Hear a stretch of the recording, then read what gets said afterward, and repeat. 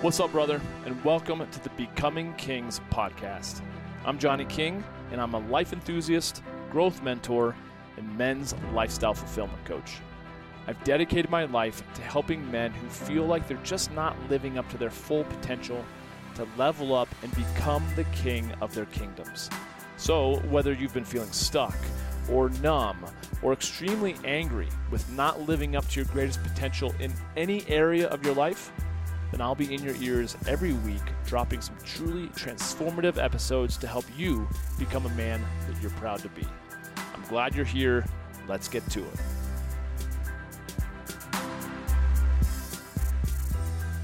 Yo, what's happening? It's Johnny King, another episode of the Becoming Kings podcast. I'm even more excited probably than the first time I had this guest on the podcast, because now we're actually buds, and I've seen his just over a short period of time, his growth, his evolution. He's got a new book out. He's doing so many cool things. He was down in Central America doing yoga training, and now he's off to do public speaking. He's killing it. It's good to have Sam Kabert on, man. How are you?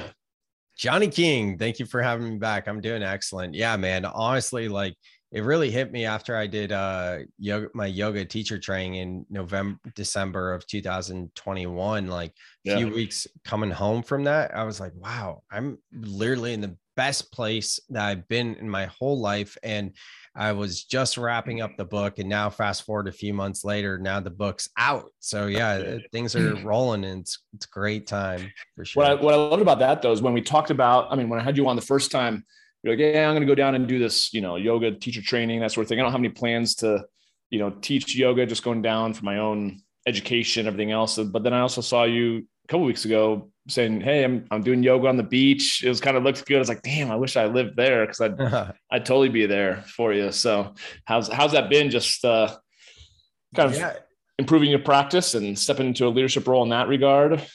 Absolutely, man. And, you've been an inspiration as well with your men's work. And, for me, I forget exactly what happened, but there was a satsang sharing circle in our yoga teacher training. And I remember just being there, like one of two men in about an 18-person group. And the other guy, he was there mostly, I might be projecting, but his wife was there, so it wasn't like really the same caliber as everyone else when you go as a couple. And then also like, stereotyping, but a guy going with his wife, as opposed to like, I was one of two men in an 18-person thing. And it really hit me like, oh, when I get home, not only do I want to teach, which I didn't want to teach going into it. Not only did I not want to teach going into it, but like, or not like have interest. I didn't want to teach. I decided that night, I spoke into the universe that I do men's circles when I came back. And at the time of this recording, I'm going to have my first men's circle at the yoga studio here in town next Monday. So teaching twice a week, and men's work. Yep. And where are you again? Santa Cruz, California. I knew that. I just asked the question for those that are listening. If you're in the Santa Cruz area, obviously hit Sam up if that sounds interesting to join. For those maybe that didn't catch the first episode that I had you on, maybe give a little bit of a background of your going from, let's say, quote unquote, Silicon Valley, successful in business, to kind of focusing more on truth seeking.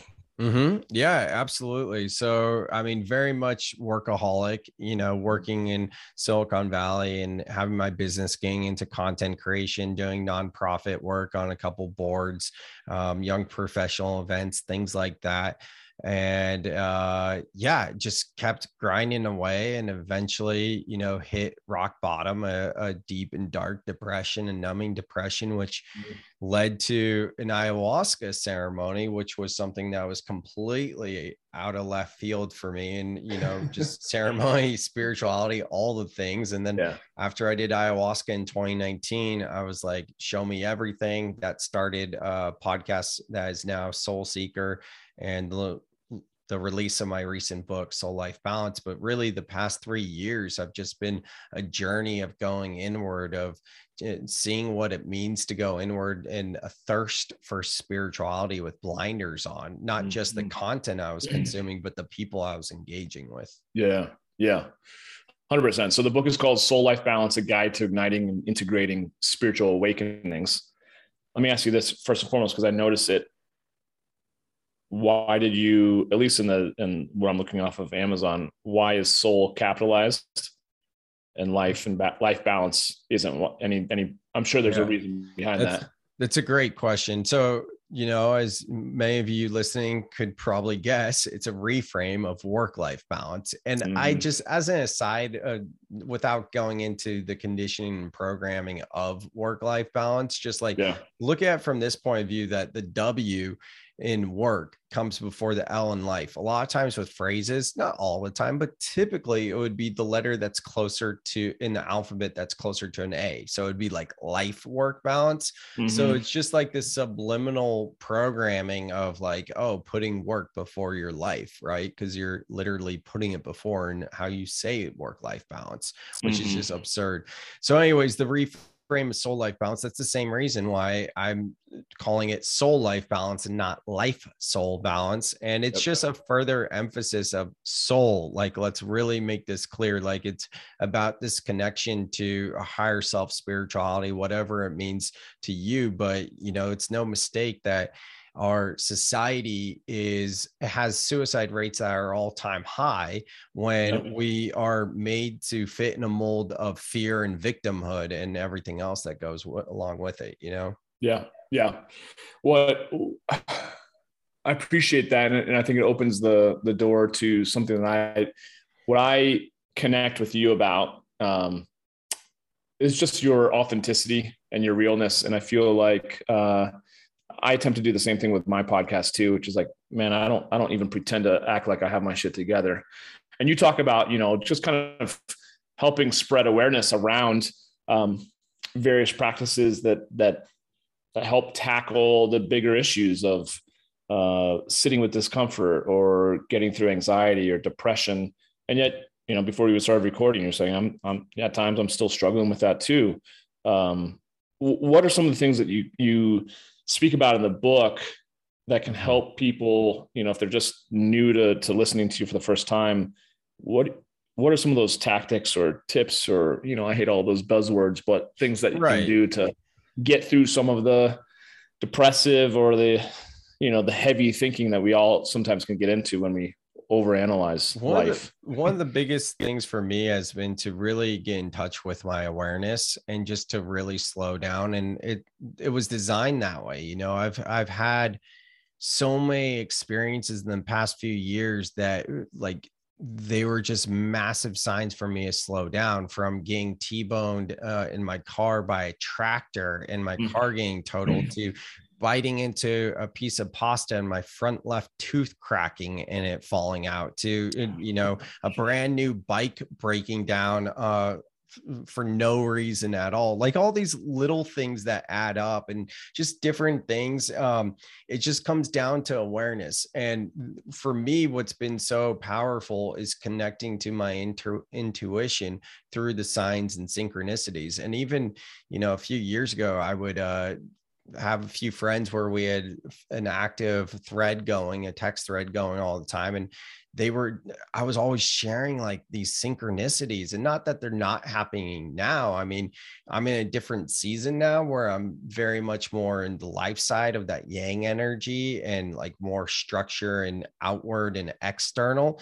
I was in a season of inward, and it reflected in terms of all of the magical synchronicities that were all happening. But we can't really do anything with those if we aren't slowing down, if we aren't tracing our thought patterns and things like that. So there's simple things like reflection. I think a lot of people get caught up in like, oh, I'm not a good meditator. Oh, like I don't meditate the right way. I think there's a lot to be said to just like gazing outside, not specifically looking at anything. It could be sun gazing and just reflecting and pondering on something. And instead of meditation. One more thing is, this need to do, right? We approach spirituality when we're new into this stuff, at least like, oh, did I meditate? Did I do breath work? Did I journal and all this stuff? And by approaching it as a to-do list, it actually counteracts the whole purpose of the practice itself. So I think, relieving the shame and the stories and all that type of stuff of needing to do this and how we treat ourselves if we don't do it, Right. Let me rewind back. You said I guess it gives the new, or it goes to the heart of the definition of al dente. So pasta. Yeah. Pasta. You had pasta that was al dente so much that it shattered your tooth. That's some good pasta or some really bad pasta. Dude, that was one of the weirdest experiences of my life, bro. Like I was already like not in good spirits and I was on a downward spiral. I don't know what was going on in my life. I don't remember, but I think I had like a weed mint, which I don't really do cannabis much. I'm one of those people that likes the more like profound medicines, but doesn't really love cannabis. One of those. But every now and then I'll have some cannabis. I think I was high that night and I just was like feeling lazy and just like, let me watch a movie and DoorDash some food, like just one of those moods. Yeah. And the food came in and I've always been one that to eat too quick. Like I've been working on slowing down, not just inhaling my food. But what happened was I bit down, it was like penne pasta or something. And my tooth went straight through the noodle to the fork. And I didn't crunch down the fork. Like, I don't even know what happened, but my tooth, like I have pictures, it's ridiculous. And I remember I have a picture of myself with a selfie, like you can see them stoned and greasy pasta all over my face with a missing tooth. And I'm just like, what? I felt like my life was over, That's the first reaction. But it was then. Yeah. So that's one thing. I'll let you take it. Yeah. Well, the other thing is my where my mind went when you said you got T-boned by a tractor, like a legit tractor, like a farmer driving down the road in his tractor. Yeah, I was going to bring that one up next. So I grew up in Gilroy, which is the garlic capital in the world. And it's about an hour away from where I live in Santa Cruz. My parents still live there. I was visiting my parents and then I was driving on the country roads home. And it was such a weird experience because I saw this tractor up on the right, maybe, I don't know, maybe 50 yards ahead on the right. And he would have been backing out, but he wasn't moving. I saw him look at me. I looked at him.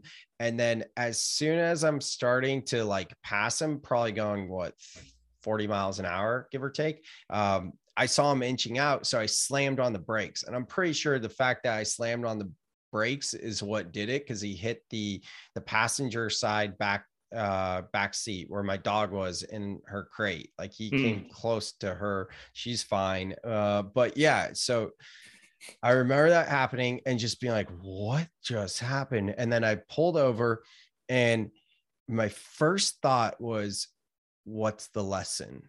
And like in hindsight, in reflection, that's how, like, I get spirituals just thinking about it, but like, it's these times of situations like that when I've been able to react and have this out of body experience to just on autopilot, ask myself, be like, what's the lesson? That's where I'm like, oh my God, like the work I'm doing is actually making a difference. Versus I even got out last part and I saw the car bashed in and I looked at it and I had a thought that was like, oh, I'm supposed to say, what the fuck? So I go, what the fuck? And then I go, that didn't feel right. And I instantly went back to like, what's the lesson? And it was just this really weird experience for sure. It's interesting because you had said before, I mean, as you're telling the various tractor T-boning and the al dente story, that you really said all about the awareness piece, right?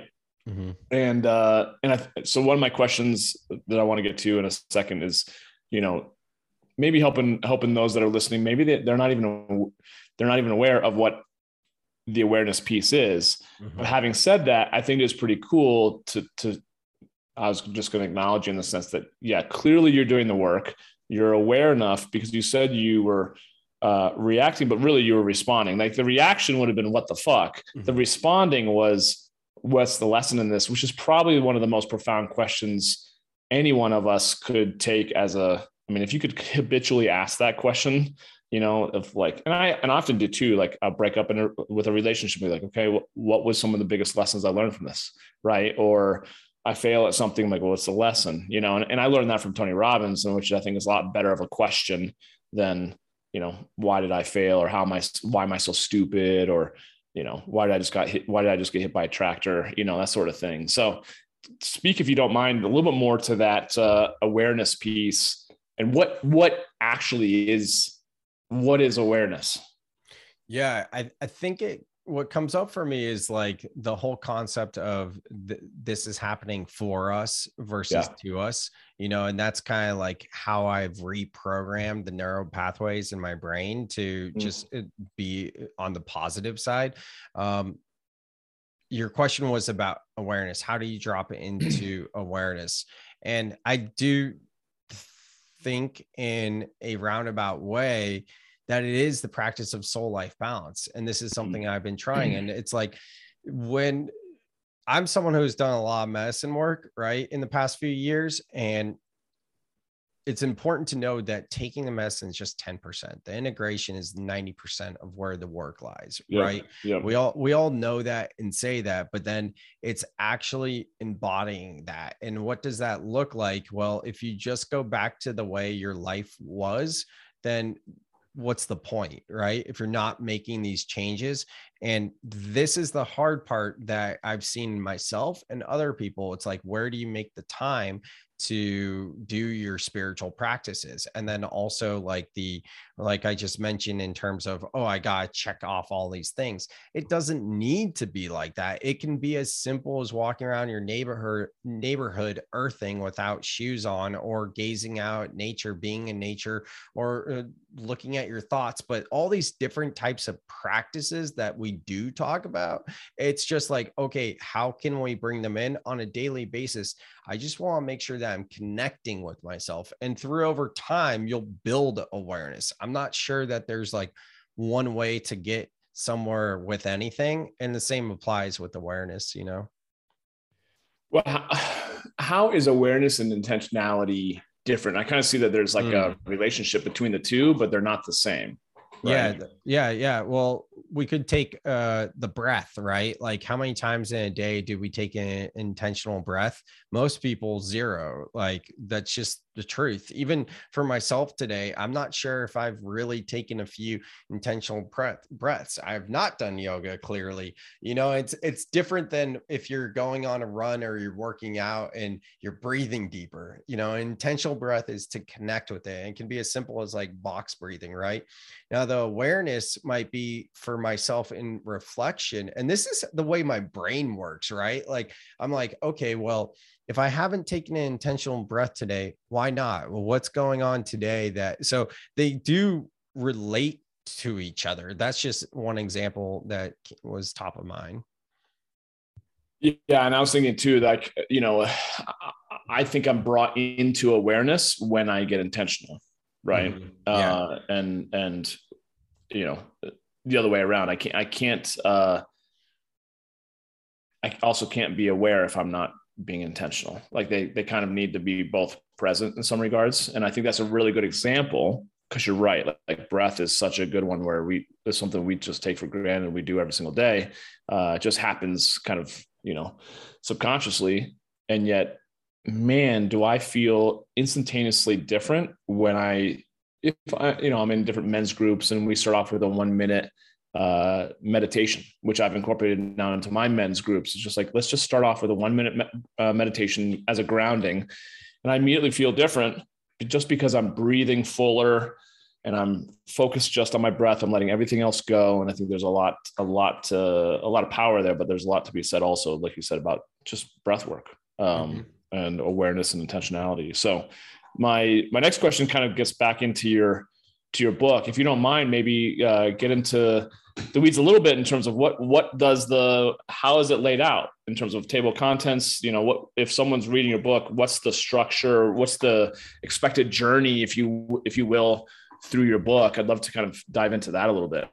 Yeah, absolutely. So I've done probably similar to you as an author, people listening, like so many different mind maps on this thing. And, initially as well, the concept for the book was going to be very basic. And I don't want to say basic. It was more like a spirituality 101 for those that might be like spiritual curious, that are workaholics, realizing there's something more. And then through the writing process, it just got deeper and deeper and deeper. And it got to the point where, like, at some point, I think I was at my yoga teacher training, and I realized how many of my peers were asking me different topics. And I was like, wow, they're not familiar with, like, a despacho ceremony or a new moon or full moon ceremony, or, whatever the case, the specific thing was, where I was like, I can't just assume that people know this stuff. I need to include this. So it was actually really cool to be in this tight knit community with other people on the spiritual path for 21 days in a row, where I would talk about different stuff and be like, oh, is that in the book? And then I went as far to talk about ETs, extraterrestrials. And it wasn't that I was leaving that topic out of the book, but a lot of people know, like, that's one of the specific things I'm interested in. Does it really relate to integrating spiritual awakenings? It depends. For me, my first rabbit hole was, I want to know everything about the human origin story, So I think it definitely it is. And, it's very much a choose your own adventure. But I had the book right here in front of me. And what's interesting is it's broken down in 4 sections. And the first section is about a third of the book. And that section is all about unprogramming. And I think you and I both know, and a lot of people listening to your podcast, that there's so much conditioning and programming in our society. From there, it gets into what is spirituality anyways. And that's kind of like, the 101 type stuff. And I don't want to say 101 because it's, I talk about soul contracts, which is, pretty deep, inner child healing and shifting timelines, all kinds of stuff like that. And then obviously ETs. So that stuff really isn't 101 at all. But, the basic concept started with it being 101. And then from there, from workaholic to inner freedom is another section. And the last section is a blueprint to building a new outer world. Because one theme in the book is really exploring the concept of, if the outer world is a reflection of our inner world, then maybe all we need to do is just focus on self-love in our inner world. And that's a big theme of the book. Yeah. Amen to that, which I think it's interesting that that's how you wrap it up, because that's kind of how you started. So much of the programming that we've, had instilled in us is leads to unhappiness, or, going down the rabbit hole, or the hamster wheel, or like you said, being a workaholic, thinking that someday once we achieve something, then we'll be happy. Right. And a lot of that unprogramming leads to, not a whole lot necessarily has to change, although I'm sure it'll change on the outside, but like a ton needs to change obviously on the inside for you to get there. So it's cool that you kind of have those as, what do you call that? Bookends. Thank you. And then have all the good meat on the inside, Well, yeah. And actually awareness too, that comes back to awareness, right? Like for me, it was kind of like, I've been chasing all these goals for years and years, but whose goals were they? I never had the awareness to sit with myself to really, really, like I did in terms of like, what is my why? And oh, this is my driving why, but like not the layer deeper than that, Yep. So my first initiation of that was at a Tony Robbins event. And, we all have our different, I mean, it could have been ayahuasca for you. It could be Tony Robbins for me. It could be a podcast or a book for someone else. Or just, an awakening on your own. And I think for me, it was around that time that I was 30, and just really coupled with like, who actually like chose these things that I'm going after? Because, and it really happened when I went through my divorce.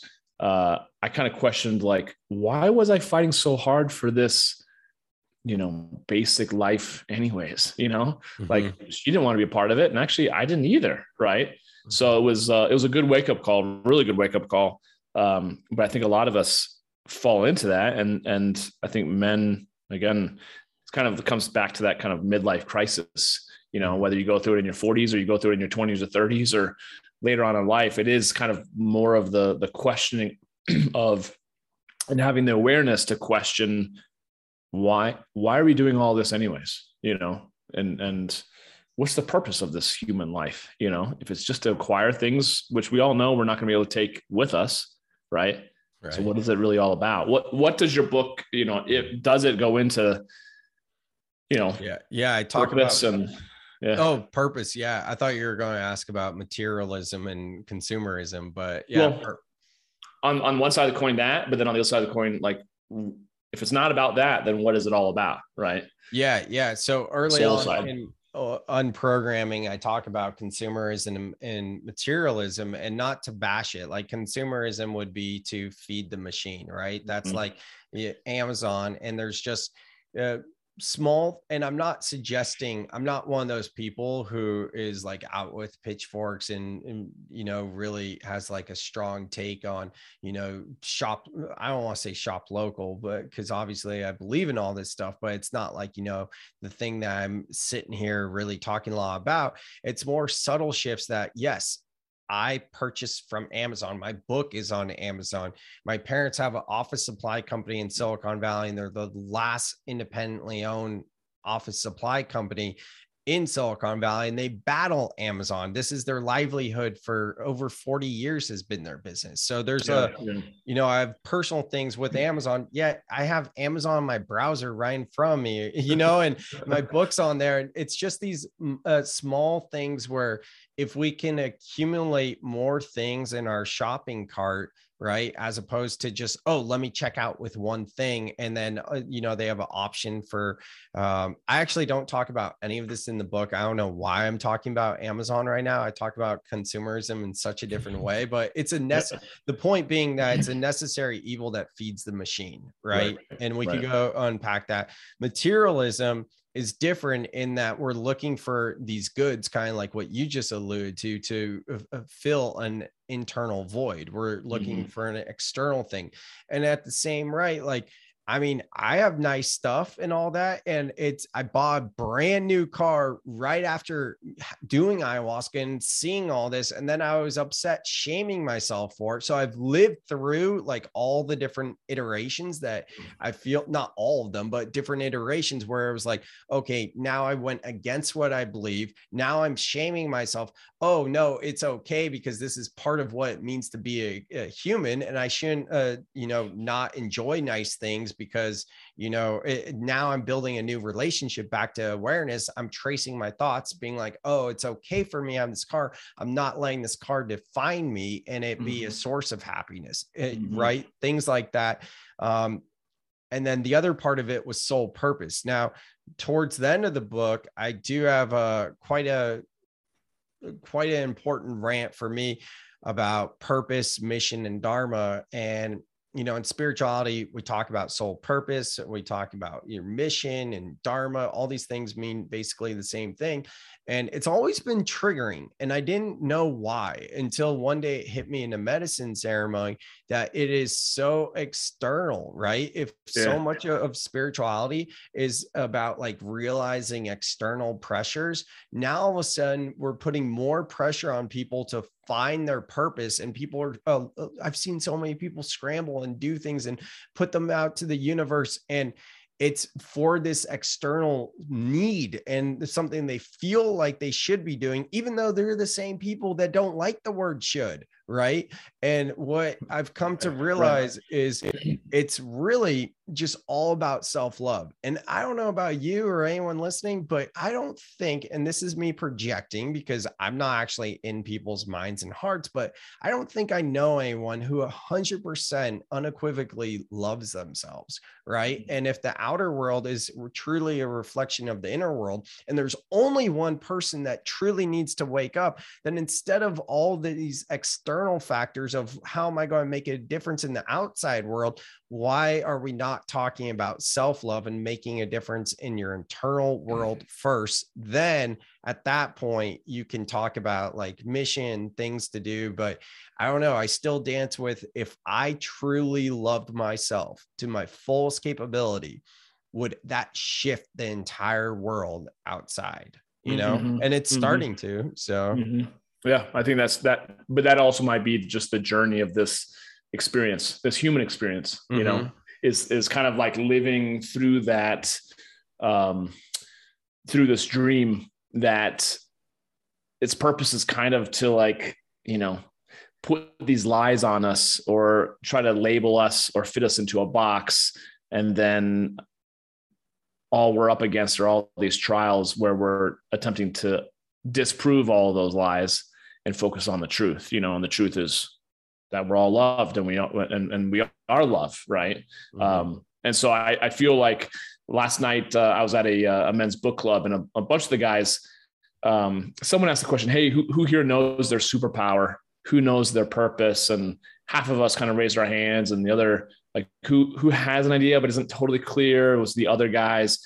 But I could tell there was this kind of the energy shifted because it all of a sudden kind of cut the group in half. Right. And there was kind of a shame towards the guys who are they're showing up, they're doing the work. But it's like, oh man, I don't know my purpose yet, or I don't know my superpower. I'm like, man, sometimes, I agree with you. There's almost so much emphasis on finding one's superpower or life purpose, that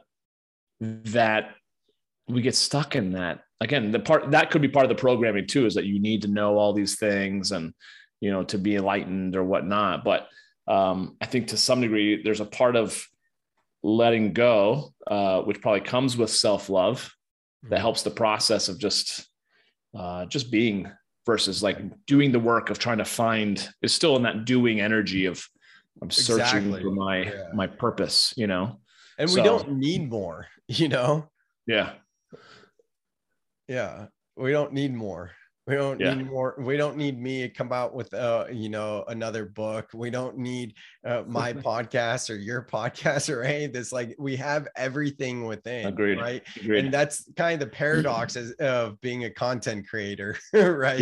Yeah. So, well, I still think of all the content that I create, and the book that I, wrote, and the podcast is still, if anything, it's just more like a journal or a time capsule of my process of my own work, and people are just joining me for the journey that they're on, and we're kind of saddling up next to each other and doing the work together, which is more fun than doing it by ourselves, Yeah, I agree with you. And I actually look at my stuff very similar, but not to bring your and my content into this. And what I meant by like, we don't need more is like at the end of a medicine ceremony, when I get to that space of like realizing like with content and consumption, not of material goods per se, but of like thought space, like really it, like you just talked about, letting go. It's about less and all this. And I'm not saying we have all the answers to the universe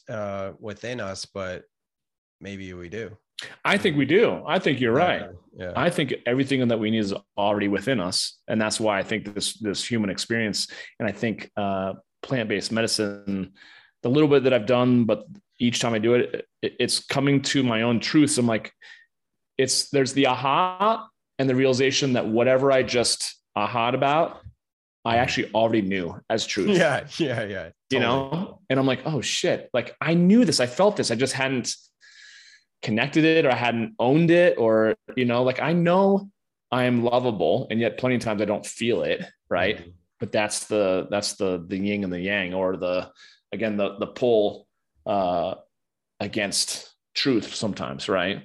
Mm-hmm. So having said that, I think that still the profound part of your book and your message, I feel like, is the 10% of the journey is like doing the work, and 90%, well, doing the work, that's not the right term, but 90% of it is integrating, right? Is the integration. No different than, maybe we talked about this on the last time I had you on. It's like, I've had surgery, or I get injured, and then maybe you get put back together, they'll do some work on you, but no one tells you how to rehab. No one tells you how to, like, I had hernia surgery in my abs, and like for a year and a half, I was struggling because no one gave me any type of clue as to how to rehab from like abdominal surgery. But I'm like, that was 90% of the challenge, was healing from that and then getting the use of my core back. And I kind of think about it in the same sense, like you can go through personal development, or you can have a major trauma go on, or go through a plant-based ceremony, but then there is not as much support in the integration part, right? Mm-hmm. So what are some of the things that you talk about in your book, if you don't mind sharing, that are kind of guides, again, to helping people realize the goodness of doing, the ceremony or whatever, right? Mm-hmm. They're having their spiritual awakening, but then making sure that they get they're wringing the most juice out of it as possible versus leaving potential on the table, if that makes sense. Yeah, absolutely. So I share a ton of modalities that I use personally, and it's not like all the traditional ones you would be thinking of. Like if you're thinking of the traditional ones, then yeah, I probably have that in there. But then there's more stuff like, for example, soul contracts. I'm really into the concept of soul contracts, and the Pixar movie Soul illustrates it pretty well in terms of like movie. Right. Yeah. So good. And I was going to bring that up earlier with purpose, like not to any spoilers, but I mean, by the end of the movie, spoiler alert, hit pause, but it's kind of just like experiencing. Right. Isn't that the whole purpose? So anyways, there's a lot of different things. I talk about soul contracts, which is like before you incarnate, choosing which souls you'll come in with. And then that explains more whether it's a partner or it's a friend or a family member, of like why something isn't working, or if a loved one lost, like it's something that was predetermined. Essentially, that's very high level. You could check out the book Sacred Contracts by Carolyn Mace. It's an incredible book. I recommend it on Audible, and she goes deep into it. She uses Helen Keller as a great example of like how she all that. And then spirit guides and animals, messengers, listening to the whispers, things like that. That's a little bit more common. What else is there? Integration. So I mean, the whole book is about it, and I try to put as much in it of topics that I'm interested in. Like just the other day, I realized something wasn't in it, and I go, yeah, but that doesn't really interest me. So that makes sense why that wasn't in there. But like even at the yoga teacher training, I was in Nasara in Costa Rica, and one of the girls there I was friends with was having trouble with something without getting to specifics, and she needs to let go. So I taught her what a despacho ceremony was, and I showed her how like you could pick up a seashell in the ocean, your body will respond if that's like a yes or a no, and you can feel it, and just listening to your body, and then giving it back to nature, and how that's a gesture, it's an offering, and it's also like the physical representation of letting go. So there's things like that in there too. Like there's so many different ways to integrate, and really that's what the book is about. At first, it, like I mentioned, it was going to be more of just like a mindset shift and like a very much intro, where now it's like after doing so much medicine and things like that, seeing that, oh, I'm kind of tired of being like, oh, happy integrating, on either side I'm on, one thing I feel called to do at some point is an integration retreat where there's no medicine, and it's bringing in experts at different modalities, and really diving in deep with these people about the practices so that they can take it home, Yeah. For someone maybe that this is all kind of new to them, define real quick what you mean by modalities. Oh, good point. Modality practice, like breath work would be a practice, or cold therapy, like a cold plunge. That's an excellent way to practice the art of surrender, different things like that. Or even yoga. Oh, that's what I was going to say. Yoga. At the very beginning of the book, I talk about the 8 limbs of yoga, and one of the limbs is are the asanas, the postures. And that's what most of us think of yoga. We think of it as movement in the postures. Well, that's just 1/8 of what yoga has to offer. So I talk about the 8 limbs of yoga, and it's interesting in talking about it, I realized, wow, if one were to just practice all the 8 limbs and just abide by that alone, that is going to lead you to a spiritual awakening and its integration. So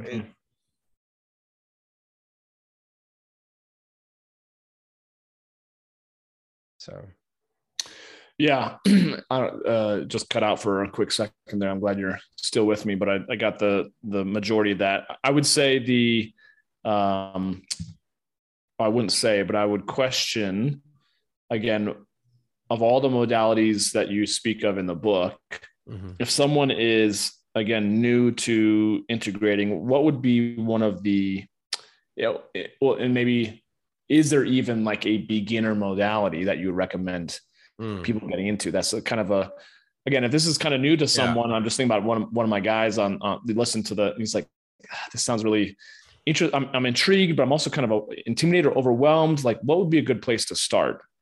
Yeah, I wouldn't even recommend meditation. For me, it's all about reflection. I saw Adyashanti speak recently a few years ago. He's a spiritual teacher, and he talked about the lost art of porch gazing, where there's no agenda. It's just looking out and seeing what's there. And even in my time in Nasara in Costa Rica, like the whole town congregates on the beach together for the sunset, and everyone is there, and they literally build their days around the sunset. It's one of the 4, I think, blue zones in the world, which a blue zone is like a healthier place of living. People are healthier, they live longer, things like that.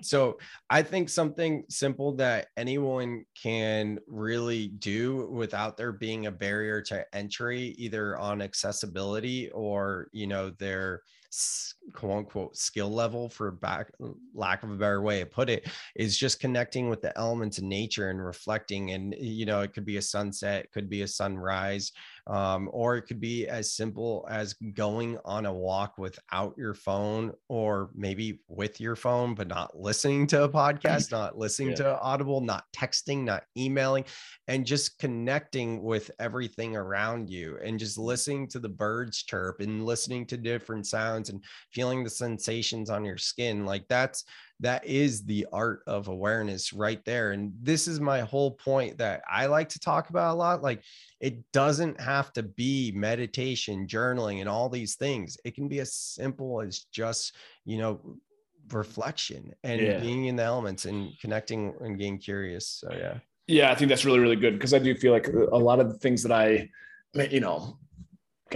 let's just say one of the times that I was in the Cayman Islands on 7 Mile Beach and watching the sunset, sitting on the beach, kind of right at the edge of the shore, as the small little waves are rolling in, no cell phone, it's like feeling the warmth of the sun, listening kind of to the lapping of the water, feeling the sand in between my toes, experiencing loved ones by me, and just appreciating the shit out of life, versus I could be sitting there stressed about business or just so not present. Right. But you don't have to be in the Cayman Islands to enjoy that moment. You're saying being more intentional with going for a walk or just sitting on the porch and looking out. Right. So I think that's a really good point and a good beginner spot to be. And now on the flip side of the coin, talking to someone who's maybe done a lot of work, are there certain modalities that you believe for someone who's done a lot of the work that are really provoking in I would say in a good way of growth and experience, if you will, for someone who's done a lot more that maybe they haven't heard of different modalities that you talk about in the book? Is there anything that would be more for a seasoned individual? For me, it's breath work. And when I say breath work, I mean what's being called these days as a breath work journey, because it's very misleading when you say breath work. Like, what does that mean? And people that are not familiar with breath work, let's say it this way. for people that are familiar with breath work, you may be thinking when I say breath work, I'm talking about like box breathing for 5 minutes or alternate nostril breathing, which if you're not familiar, those are great practices that oftentimes in like yoga, you'll do at the beginning or the end, or, maybe in a men's circle, something like that. And they're good ways to take a few intentional breaths to just like get in resonance with each other and just to kind of, drop into your nervous system. It's a great practice. Absolutely. However, a breathwork journey is entirely different, where it's basically a medicine ceremony without the medicine. And you're intentionally breathing for at least like 60 minutes nonstop. And there's different schools of thoughts in terms of how to do it, but a breathwork journey will naturally release DMT from your body. And these can be very profound experiences. I used to do breathwork journeys about 3-4 times a week, especially if it was before or after a medicine ceremony. Yeah. I did breath work, I think once last week, a breath work journey, but other than that, I haven't done one in probably a couple months. I'm trying to, like I said, I'm in a different season now where now it's more external, right? But that said, I've had some of the more profound experiences and maintain that frequency by implementing breath work into my routine. I wouldn't recommend doing it every day. You certainly can, but I think keeping up with it, a couple times a week would be really great for sure. Yeah. Now, let me ask you something. This just my own personal question, but I bet you I'm not the only one who feels this way. When we're talking about breath work, or let's just, various modalities, if you will. Anytime once I get into it, I'm like, oh, this is amazing. It's so worth it. I just naturally feel, and maybe it's not natural. I tend to feel a resistance to doing some of these things. Like they just don't feel masculine to me. I just feel kind of like, and I have to surrender to that every single time. But there's a part of me that wants to go out and fucking chop wood or shoot guns, but I know that stuff doesn't work. And it's just like me asking my coach last year, Christine Hasler, like, she's like, you need to grieve after this relationship. I was like, can I just go down to smash it down in Southern Denver and just smash shit? She's like, it's very cathartic, but it's not going to move the energy up and out of you. When I get into breath work, then potentially comes tears and maybe that's really what I'm avoiding is I don't want to I'm scared to drop into those uncomfortable emotions, but there's always that resistance. I'm like, man, I don't know. I don't want to fucking do this. It feels very like airy fairy, so to speak, Yeah. So what would you say to that? Is that my own resistance? Is it something that you've been up against or anything that comes up with other conversations with men or women? Right. Yeah. I think there's a few things there. Cause I think, if I'm hearing you right, it's kind of a combination of one, facing it, and two, kind of from outward perception of, oh, this isn't masculine. Like, I don't want to do this. It's kind of both. It sounds like, is that right? Yeah. And even on top of that, I just feel like, I'm drawn to, I'm just kind of drawn more to like, maybe this thing, I just want to do something more where sitting and being with yourself is just like, and maybe more that's again, the patterning of just being a human doer, versus being a human being, like just to sit and slow down. Like I said, I always feel like so much better, but there's like that, I don't know if I want to take the time to do that. I'm sure I'm just up against my own patterns. Yeah. I'll speak from my experience. And for me, like, I did yoga in college a couple times, like at the gym, coming back from a snowboard trip, things like that, where I was really sore. I wanted to stretch. That was my intention.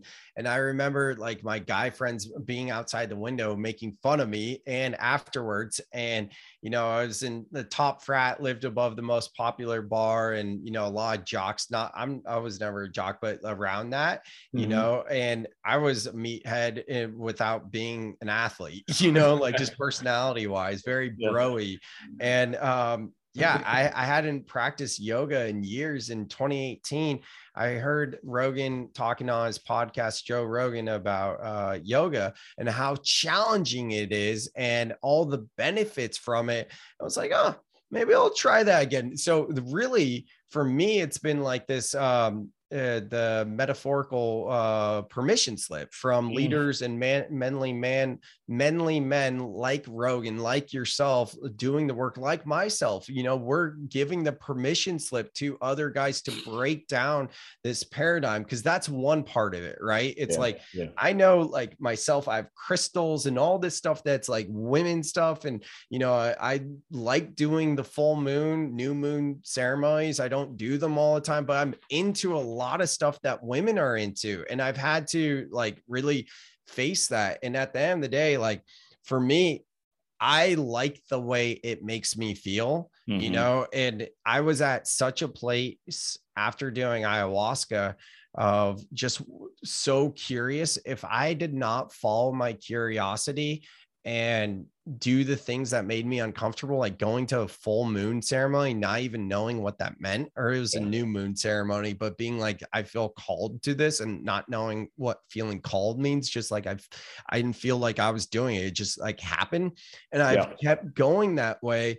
And, in a lot of ways, for where I'm at now, like my take in terms of men's work for me is kind of like that invitation for men to soften and get into the feminine, and for me, it's not so much like, oh, I don't want to feel this per se, because I do like feeling it. I do like the deeper type of stuff like that, but I still do have like, oh, are people going to think I'm like, soft because I'm a yoga teacher now, or whatever the case may be, Yeah. I appreciate that vulnerability and transparency, because I think that's probably what just a lot of guys are up against that too. So we have to embody it, leaders like you and myself, at least myself, we're the bridge, And I'm happy to do that. I do feel like even when I'm at seminars and we're doing carpet work or different types of trauma work, it's like, there's always that, I don't want to go there, but I know I need to, and maybe that. For me, that comes up when I'm like, oh, everything's good. Like, no, I don't want to do that right now. That's kind of like when it comes up. Yeah, for sure. I feel that. Yeah. And I, in terms of social situations, I get so much anxiety in social situations. And, if one thing that the pandemic and the lockdowns like have gifted me personally is to not give into that societal conditioning of, oh, it's the weekend, I should be hanging out with people, and just being okay by myself, and actually realizing like, oh, now that I don't have all these voices about like, oh, you're a loser or whatever because you're not out doing something, I actually much rather prefer most of the time being by myself than with a decently sized group of people, Yeah.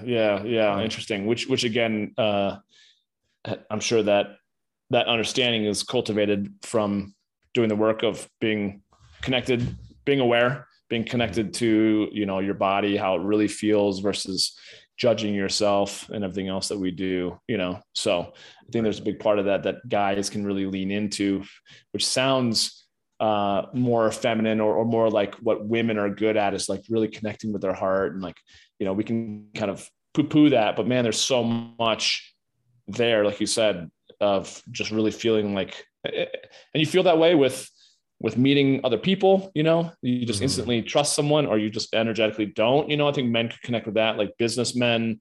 Some days you just feel great, you get out of bed, and other days you just feel off, so there's a lot of that where I think we take for granted, being connected to our energy source on the inside, but then we kind of just slough it off and we just kind of man our way through it, versus really cultivating a little bit more of a slow down. How am I feeling? Why am I feeling that way? How can I shift things using maybe this a little bit more of the integration practices that you were talking about? One thing that just came up for me is I haven't listened to metal in like 15 years, but in high school I was a metalhead, and I've gotten back into metal in the past couple of months. And there's this song by a band called Motigrator, and they're like a really heavy metal band, but I forget how it goes, but it's basically like, I'm just a little bit off today. And, and it's so funny, like looking at the lyrics, and, Master of Puppets by Metallica, like that one is all about like society, not conditioning, but you know, all that type of stuff. The song title gives it alone. Anyways, but there's so many different songs where I find these lyrics are just like so mindful and conscious, and kind of like what you're talking about with Christine.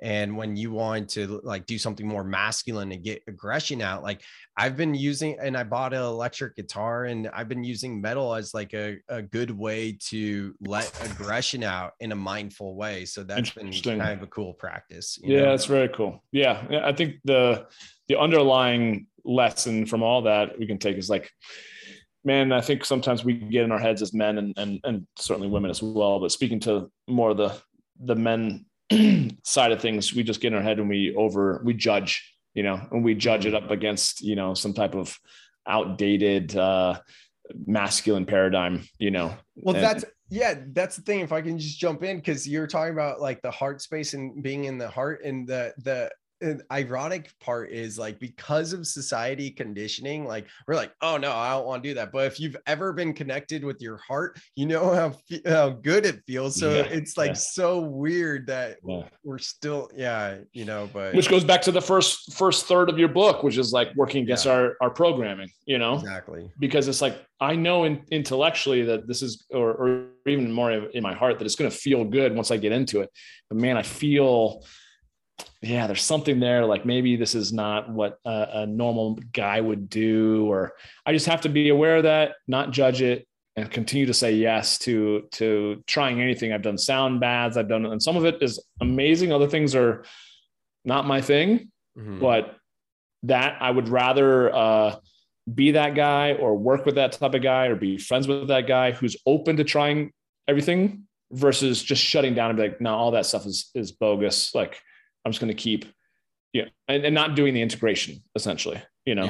Totally. So I love it, but we could keep chatting, but I think this is good for now, in the sense that you've given us a taste for what's in the book, you know, a good sneak peek, if you will. And I think it's the next step, obviously, is just letting people know where can they read it? Where can they, is it on Audible at all? Is it on, not yet. Audible will come at some point, but it's on Amazon. You can grab it there, paperback, Kindle, hard copy, whatever your heart desires. Soul Life Balance. The website is soullifebalancebook.com. Awesome. And if you guys are new into spirituality and you're feeling lost with all the spiritual terms and jargon and all that, like I built a glossary of terms for the newly activated. So like 50 terms that are defined for like those new into spirituality. And you can check that out. It's completely free at soulseekers.com/terms.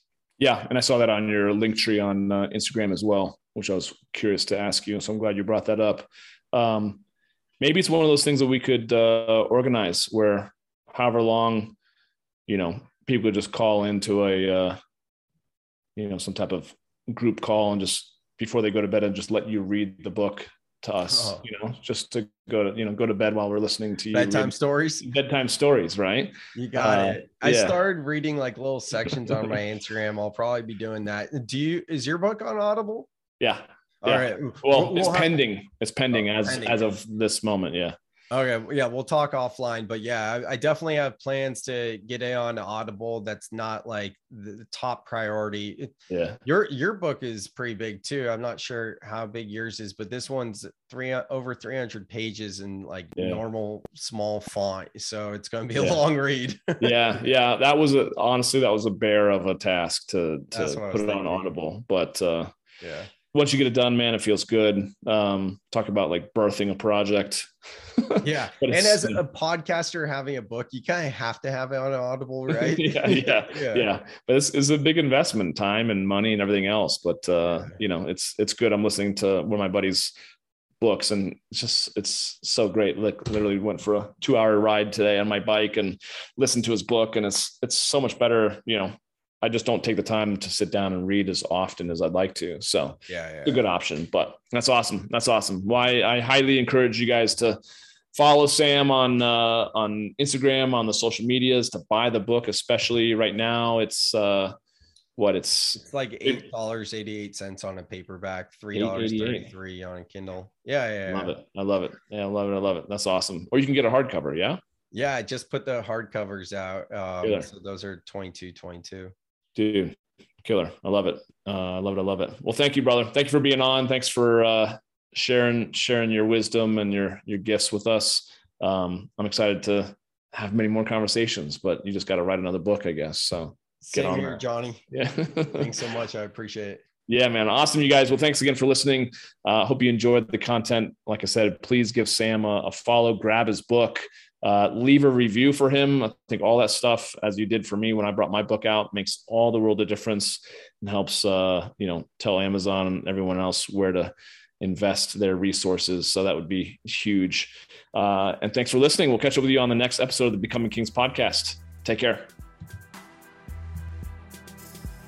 That's it for this one, and I want to thank you for listening. Hey, if you got some good ideas from this episode and you want more, please feel free to subscribe to the podcast. And if you think others may benefit from it also, share it on social media and tag me in your posts so I can say hey. It would also mean a lot to me if you felt inclined to write a review of the show on Apple Podcasts, since I read every single one of them. And if you've got any questions or topics that you'd like to recommend, or really just anything that you think I could improve upon, man, I thrive on constructive feedback. So hit me up with an email at podcast@johnnyking.com. Oh, and feel free to also subscribe to my YouTube channel, connect with me on LinkedIn, and follow me on Instagram at Johnny King and on Facebook at facebook.com/Johnny King Men's Coach. Thanks again for joining me. I'll catch you next time.